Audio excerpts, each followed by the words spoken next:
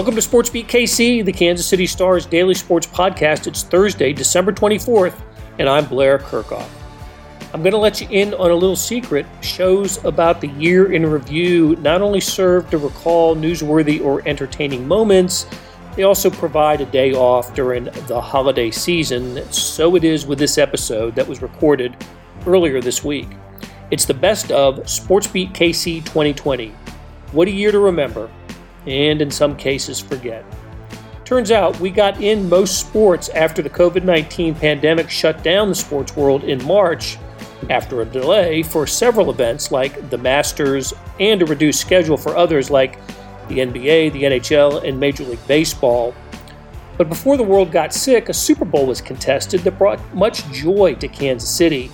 Let's kick off our 2020 look back with a show we taped the morning after the Chiefs defeated the San Francisco 49ers in Super Bowl 54. You'll hear Vahe Gregorian, Sam Mellinger, Herbie Teope, and Sam McDowell. We were coming at you from the dining room table at our rented home in Miami. It's a few minutes after the Super Bowl. It feels like it. It doesn't feel that way. We have been awake for every one of them. Hey, so you might have heard Chiefs won the Super Bowl last night, defeating the San Francisco 49ers 31-20, and we are going to discuss this Super Bowl victory and what it means with Vahe Gregorian, Sam McDowell, Herbie Teope, and Sam Mellinger, all here, all awake mostly.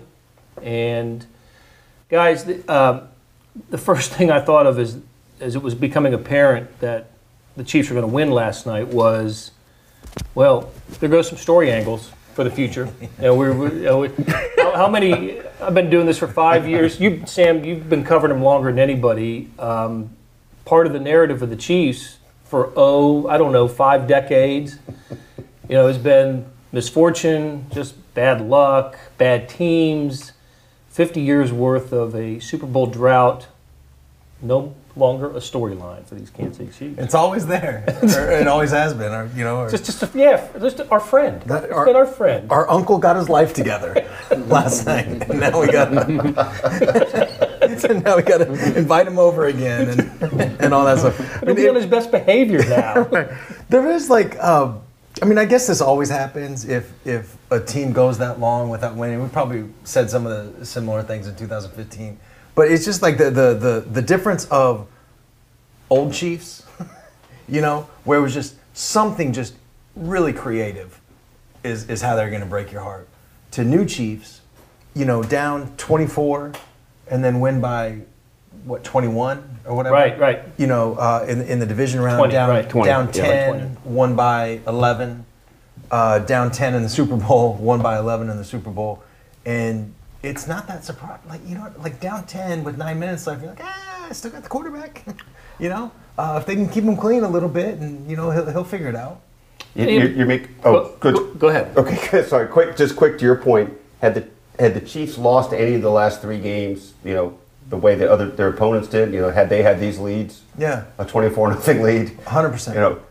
I think we would have seen the reappearance of some form of one of the headlines you had over your story when they lost to the Titans. Yeah. Which, tell me that one again. The Chiefs lost to the Titans because they're the Chiefs. Yeah, I think that was in play. and not just that, but look, I always have this in mind that we, not just us, but I think fans and other media, oversimplification is just a thing that happens, right?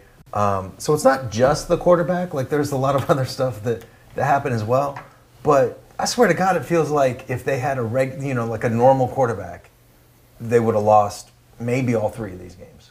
For a lot of reasons, right? I mean, including the very thing you said a minute ago, which was it's 8:53 left, the ball's getting kicked back to them. Your anxiety level's a little different if you think this is a guy who might get you a touchdown in a minute or two.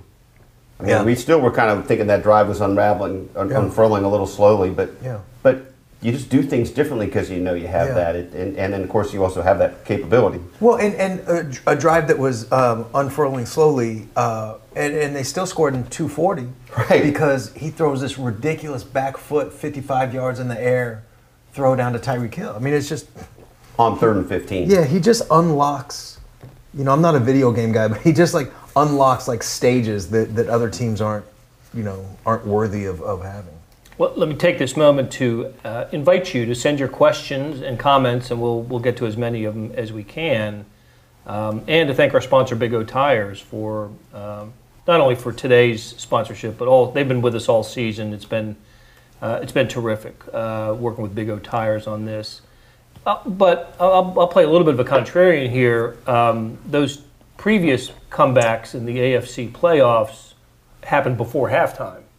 Right. Chiefs were like showing off last night. Oh, down 10, 8 minutes to go. Yeah, sure. I wasn't there. I was rationalizing the defeat, with 8 minutes to go. I know you were writing it. I was writing stuff, Herbie, that... The magic of Patrick Mahomes ran out. That was my lead. I actually started to write one sentence about the possibility, with the other 1,500 words about the idea they were going to win. And then it was like, 44-yard pass. Yeah. I don't know. Just at that moment, don't you start thinking... Oh, I stopped writing at that moment. And asked Blair, because Blair was sitting next to me. It was, it's time to watch the game. Whereas that moment, the second interception... I think you're like, this just isn't going to happen. 12 minutes about 12 minutes to go is when the second interception happened. Something we haven't seen only one other time in his career that he'd thrown as many as 2 in a game. And in that game, he also added 6 touchdown passes. The thing that stuck out to me is there were so many of those moments that we would be writing about that fits into this Chiefs timeline of the past 50 years. We'd say everything was setting up perfectly for them until Patrick Mahomes dislocated his knee, and then you'd be pointing at that and say that was the Chiefs moment that we're used to, or it'd be one of these comebacks. They had a punt blocked, and they had so many things go wrong against the Texans, but one guy leads them back to it. And then Mahomes has, I think, through 3 quarters, arguably the worst game of his career. We were going to say, and he still leads them back. On March 12th, we taped 3 different podcasts. That's how quickly the sports world was changing. We were preparing to cover the quarterfinal round of the Big 12 tournament at, Sprint Center then, now T-Mobile Center. But the night before, the NBA shut down because of the test result of Rudy Gobert. The Big 12 tournament was called off that day and the NCAA tournament the next. And, here's what Sam Mellinger and Vahe Gregorian and I were thinking in the middle of this rapidly changing series of events. So while you were in the dentist chair, Vahe, Sam and Kellis Robinette and I were in this very room about, 4 hours ago with a Facebook Live that was going to become a podcast, and the topic was, how weird is it going to be to go to Sprint Center for the Big 12 tournament and have only the teams on the floor with just some family members in the stands? What was that going to look like, sound like, feel like? And we'll never know. Those were simpler times. Those were innocent times back then. Well, it's funny because that what happened with that is such a nice little slice of this whole situation. I mean, these sort of things that we were thinking about yesterday are completely quaint, if not just tin-eared at this point. Yeah. I mean, I wrote yesterday thinking, okay, I got an idea. I'll write about how interesting that's going to be to see this, just because kind of in a hurry, I hit the deadline, and fascinating, I think, is the word I use. And then I woke up today feeling like, I feel kind of gross that I phrased it that way. It really is a bigger scope than that. And as careful as we want to be to say it's a granular thing, the basketball part, it's really hard, I think, and I don't know if you guys have struggled with this, but hard to know how to phrase and frame things within the proper context of what's really happening, kind of earth-shaking, and our little slice here that we're looking at in the sports lens. It's just hard. Yeah. Oh my gosh, yeah. But as we always... one of the thoughts that keeps us going as sports writers is, we're the front. With college sports, I always tell you it's the front porch of the university, and sports is however you want to describe it, as a reflection of our society, whatnot. I think that the story on Wednesday, as much as we were gasping over the idea of Tom Hanks contracting coronavirus, and some non-sports coronavirus stories, what resonated to a lot of people, and certainly to us, is when the the Big 12 and other major conferences announced they would hold their events without fans. And the NCAA did the same thing. And then the NBA on Wednesday evening suspended its season. And all of a sudden, that ended up getting pushed into the lead paragraph of news stories that went around the world, how the coronavirus was affecting U.S. sports. And as it turns out, we had a front row seat to it here in Kansas City because of the Big 12 tournament, what it means to this community. It's 44 years old, the Big 8/Big 12 tournament. All but 5 of them played in Kansas City. It has an economic impact of about $14 million in this town. The Big 12 makes about $7 million in ticket revenue. And in a matter of 48 hours, that's all gone. All gone, We didn't write about it or talk about it for weeks or months or address the possibility of it. It just happened. It just happened. And that, to me, kind of blows my mind. I've been thinking about... maybe this is like searching too hard for a silver lining, right? But sports, I've said this like way too many times, but sports are the least important thing in the world, like right up until the moment where they're the most important thing in the world. And it is really easy, it's human nature, I think, to be skeptical of the impact of something that you can't see and to resist major change of something that hasn't directly affected your life. For a lot of people, and I am fortunate and grateful that I'm among them, this is the first time that it's like directly affected your life, that it's gone from a news item to something in real life. And I don't know. I don't know what segment of the population, I think it started to shift in the last couple of days, but what segment of the population woke up this morning still thinking this wasn't a big deal. But if sports can convince a significant number of those people that, holy crap, like this is a big thing, and this is not just something that I'm seeing on whatever cable news channel. This is a thing that health experts are advocating, and leagues that I follow and love are suspending games. Maybe I should take this a little bit more seriously. If that's one effect, that's one positive that sports can have right now. I think that's really true. I've been thinking about that too. Obviously we have KU and K-State that, right here, and Mizzou, and, the school formerly known as UMKC, all that. But I think the fact that the Big 12 tournament was here this week and now it's just evaporated kind of in these gradual phases, like, boom, I think it probably is a service to Kansas City to have an actual perspective on this is real and it's right here. It's a clear and present danger, and no matter where you stood 48 hours ago, there is no way it doesn't have your attention now. Yeah. And that seems to be, not to get in any way beyond our Twitter science degrees, but seems to be pretty crucial, right, to the stemming of the pandemic, is the actual realization and actualization of proper responses. That can stem these horrifying trajectories you see on some of these projections. COVID-19 wasn't the only major story of 2020.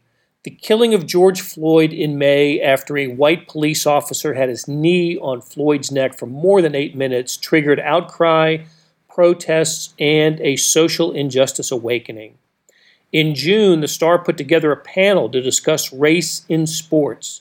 Chief Safety Tyrann Mathieu, Negro League Museum President Bob Kendrick, Kansas basketball coach Bill Self, Royals General Manager Dayton Moore, Kansas State basketball player Christiana Carr, and Missouri basketball coach Konzo Martin participated, and the 45-minute discussion was riveting. I'd encourage you to go revisit the podcast from June 26th. Here's a cut from that conversation. You'll hear Christiana Carr and Konzo Martin speak. Honestly, being from Minneapolis area, when I saw the video first hit the news and everyone was kind of protesting and going through all of the violence acts and the looting and the rioting, I wanted to do something, but I knew that it was too dangerous for me to go back home at the time. So when I saw on Facebook that there was a protest in Topeka, I immediately made the decision I was going to go. I made some posters with my friends and we ended up going, and it was a great protest, and it was great to be a part of something that was peaceful after all you see on the news is violence and just negative comments about everything that's been going on. And then over the past couple weeks, I went back home to Minnesota and protested with the 10K Foundation. and then helped with donations in North Minneapolis as well. And so it was good to be able to be back home and help out with my friends and family and kind of get things back on the swing of things and moving the needle forward. You were actually familiar with the store where George Floyd, the area in front of the store where George Floyd was killed. You know that part of town. Yes, I do. My friend lives right around the corner from it. We would go there and get food. I mean, there's only one Cup Foods in the area, so it's kind of easy to spot out. Once I saw it on video, I immediately knew where that was, being a Minneapolis native. So, let me ask you this too, Christiana. I saw or read a story where you received tons of positive feedback for what you did, but not all of it was positive. There were some death threats even. And tell us about that. Yeah, I tweeted out about, if you don't support me with supporting Black Lives Matter, then I feel like you shouldn't support me with my sport as well. And I mean, when my mom first told me about it, I was kind of iffy about tweeting it, just about the backlash and everything. And at first I got a lot of positive comments about people supporting me, and a talk show host quoted my tweet and kind of made a joke about the WNBA and how nobody watches it. And immediately after that, I had tweets about people saying that I should burn in the city of Minneapolis. They don't support me in either. They don't know what women's basketball is. And so, I mean, as much hate comments as I've gotten, I've definitely gotten a lot of support with that as well. So, I mean, it shows just how much people that I don't even know that still support me. And that means a lot as well. So. Very good. Hey, Kanzo, I'm gonna go as you appear on my screen. So, Kanzo, I'm just wondering what the last month has meant to you, and I know that having spoken to you about it, there have been some a march on your campus that you participated in, and just generally tell us what it's meant to you over the last month. Well, obviously, it was a tough one to see the George Floyd video, and to be totally honest, it was the first video I watched in its entirety, because I've seen those for years, and my stomach just can't take that. I'm not sure, ever since I've had kids, I can't watch those videos, but I watched it through, and it was really tough to watch. And, for me, I have to be totally honest here.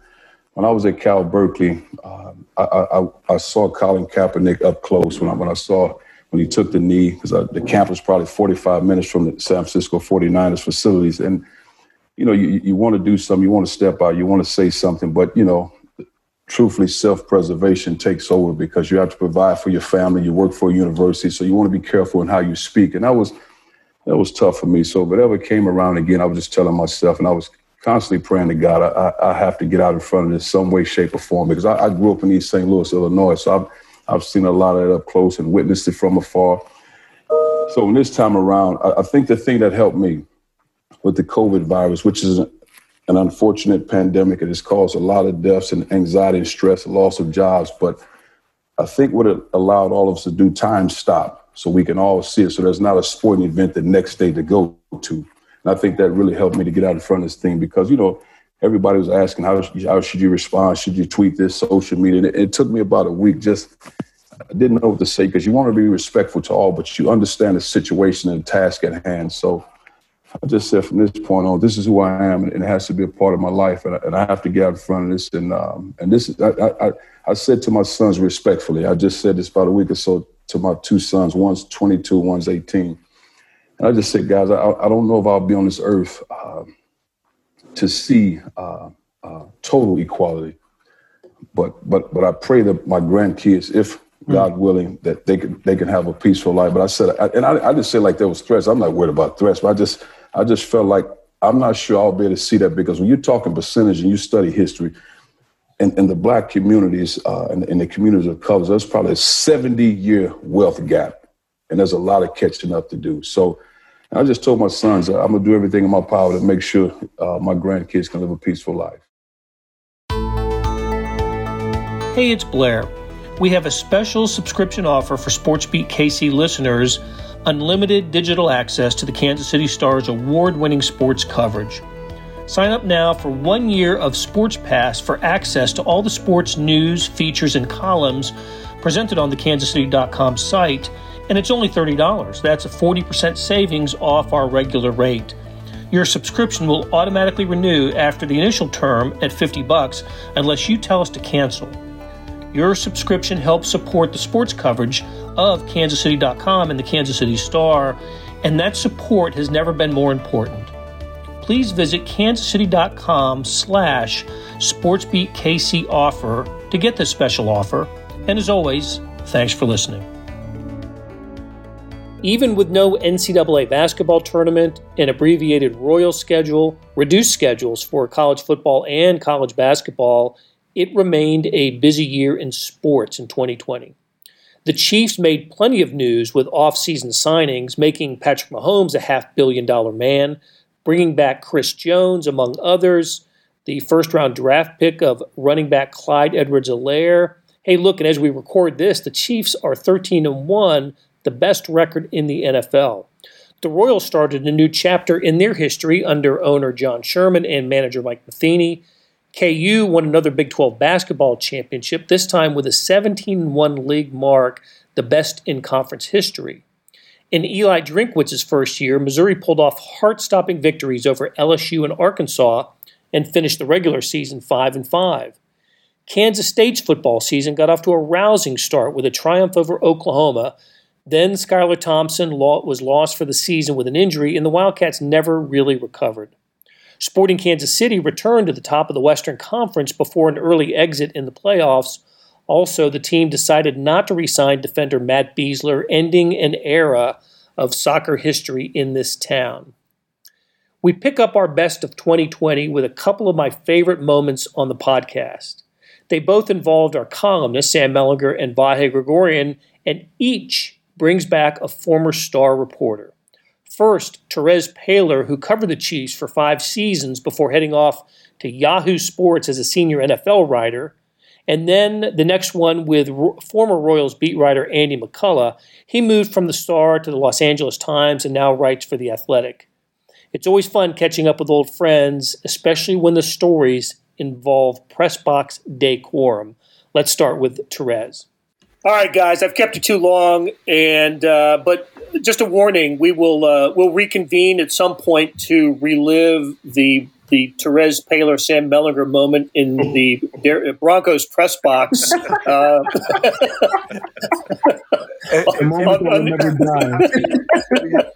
After the social distancing guidelines are dropped, if we're going to do that right. That's right. Since you're on the floor next to each other in the press box. You know what's funny though? Like, I'm glad it's kind of taken on mythical proportions because, like, in a way, that's the moment when honestly, that's the moment when, like, I think we both knew, like, oh my God, this is ridiculous. Like, that's when you knew something was special. Like, that day against that team, that was still a very spunky Bronco defense too. He shouldn't have been doing what he was doing. It was completely outrageous to see a player wearing Chiefs colors doing that to them. That's so well said. Yeah, he was wearing that uniform. Like, that's the uniform of the game manager. Has been for decades. Well, believe me, if a Lions quarterback ever did it, it'd be the same. It'd be the exact same. I might not even survive it. Well, that was also the first kind of visual proof of what we'd been hearing all season long about what this guy was doing in practice, right? From Eric Berry, from Marcus Peters, from everybody who was seeing Patrick Mahomes in practice, that throw at Denver and some of the other throws that he made that day were like, this is what they're talking about. Yeah, and just real quick, that throw to Demarcus Robinson on the sideline is just, that's a forever throw. It's an outrageous throw. Was his first completion that laser to? It was. Yeah, like on third and long, right? That was crazy. Just a warm up throw. I haven't seen a quarterback do that. It was a missile. I'm pretty sure it was that throw that prompted me to add the John Madden after like half of the throws he made in that game. Just the moment he released it. Yeah, he was dealing. Like, Mahomes was dealing that day. It was. Oh, you know what else I remember too? Andy Reid being as glowing as possible without like losing it. Like he is so controlled in those pressers, but he was just like, look, the kid had complete control. Okay, total, complete, absolute control. Okay, and it's just like, whoa. because Andy never said that about anybody. Yeah. You could almost, in that post game, it was almost like there was two little Andys on his shoulder, and one was just giddy as anybody could ever be. And it's like, holy crap, did you see this? That's our quarterback now. And the other guy was like, slow your roll. Slow your roll. Playoffs. We got a playoff game. Just, calm down. And it was just like he was tied between these two little Andys. Like one was like he would have been in the dog pile with us in the press box, and the other just like this old school football, never be impressed kind of guy. It was great. It was an unbelievable moment. Andy, we can't let you go without reliving that moment in the press box. little behind the scenes, Game 5, becoming apparent that the Royals are going to win the game. I think I've got the timing of this right. No, it was in the 10th inning when the game went to the 10th inning. Yep. Okay, so we don't know. So it's still right. No, so it's still 2-2. It's way more problematic.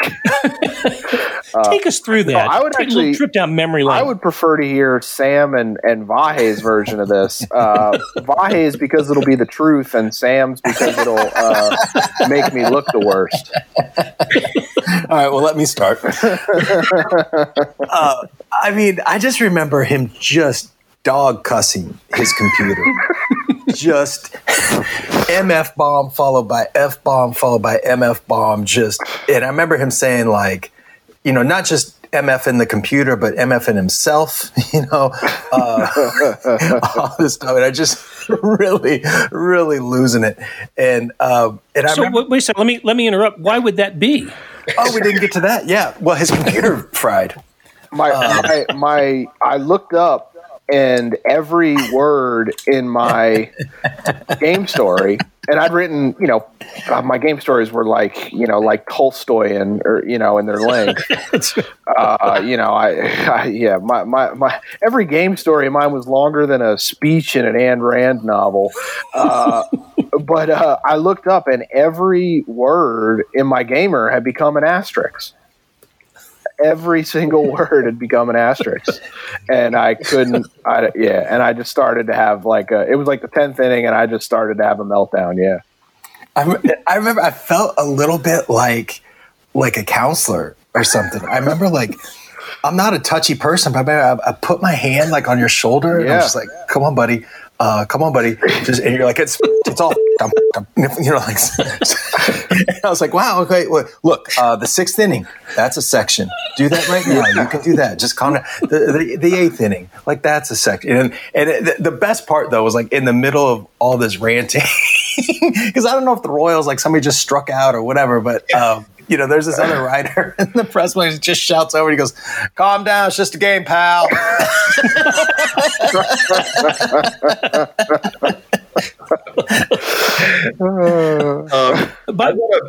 I started to say this, Andrew, but I'm going to validate Sam's version. Oh no! And that's how I remember it. I think I might have dared go down into the Lions area, and then it was quickly rebuffed.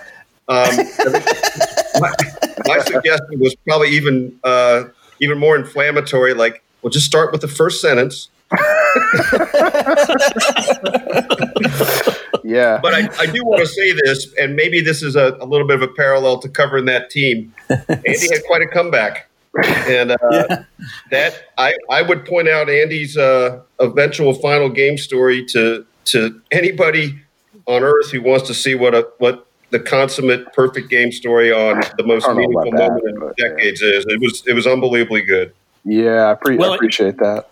It reappeared at some point, right? I mean, the typed words did reappear somehow. Who got in? No, I mean, he started over. I give all the. I mean, honestly, it's as much as it pains me to do this, I give all the credit in the world to Sam for talking me through it, because he really did. He was like, "All right, buddy. Well, okay, so Matt Harvey was in this game, but now he's not." Maybe you can write a little bit about how that happened, and you should do a little bit on that. And then, hey, guess what? They tied it. Maybe you can do some play-by-play on what happened during that play. And I also remember at some point Chris Fickett, our intrepid sports editor who was there, kind of came down and was like, "Hey, what's going on here?" And I was like, "We're all like, it's all effed. Like, we can't do it. You know, the story's gone. Tell Fannin that like he's not going to have it for the front. We got to get something else on the front." And just total panic or whatever. And Chris went back and called Mike, the exec editor, and basically told him like, "Yeah, so Andy's in some trouble." And Mike told him in no unharsh terms that I needed to produce that story, or we were all going to be in some trouble. And Chris very smartly did not communicate that message. So I was actually working under the pretense where it's like, it's fine, they got it figured out. Just get it all back together and you'll be fine. You don't need to hit deadline. You'll be all right. And luckily, I was unaware that they were having a meltdown on the other end, waiting for my gamers. So, yeah, man, that was a good one. I would add this. Like a lot of people may or may not remember that game went 12 innings. It's good that it went 12 and not 10. That was productive time. Oh man, yeah. I mean, that the 10th and 11th inning. I mean, God bless Luke Hochevar for his scoreless work, because that's how we got there. Is the Royals just like blanked them for a couple innings, and by the time like the 12th rolled around, like I pretty much had it almost all up and running again. So. But yeah, that was not a fun hour. That was not a fun hour for sure. That'll do it for today. Thanks to our production staff of Derek Donovan, Beth Welsh, Monty Davis, Randy Mason, Jeff Rosen, Chris Fickett, and Savannah Smith. Derek did the heavy lifting putting together today's show. Many thanks, Derek. Hey, we got another deal for you, especially for those who want to deep dive into the Stars' terrific Chiefs coverage. For a limited time, you can subscribe to Sports Pass for 99 cents a month. That's right, 99 pennies a month. After 3 months, it auto-renews at $5.99 a month unless you cancel. How do you get it? You go to kansascity.com/sportspass2020. That's kansascity.com/sportspass2020. Do you want more than just sports coverage? I know I do. Check out the entire Kansas City Star product. Sports news, features, commentary, and analysis, the whole thing. You get all the stories written by my talented colleagues, plus additional news, sports, and business coverage with the e-edition. The details for all of these deals can be found at account.kansascity.com/subscribe. And if you're having trouble hunting down any of these offers, send me an email at bkirkhoff@kcstar.com and I'll get you to the right place. So whether it's the Sports Pass or the full subscription, you're getting and supporting the best sports and news coverage in Kansas City and helping us produce programs like Sports Beat KC. Thanks for listening and have a great holiday season.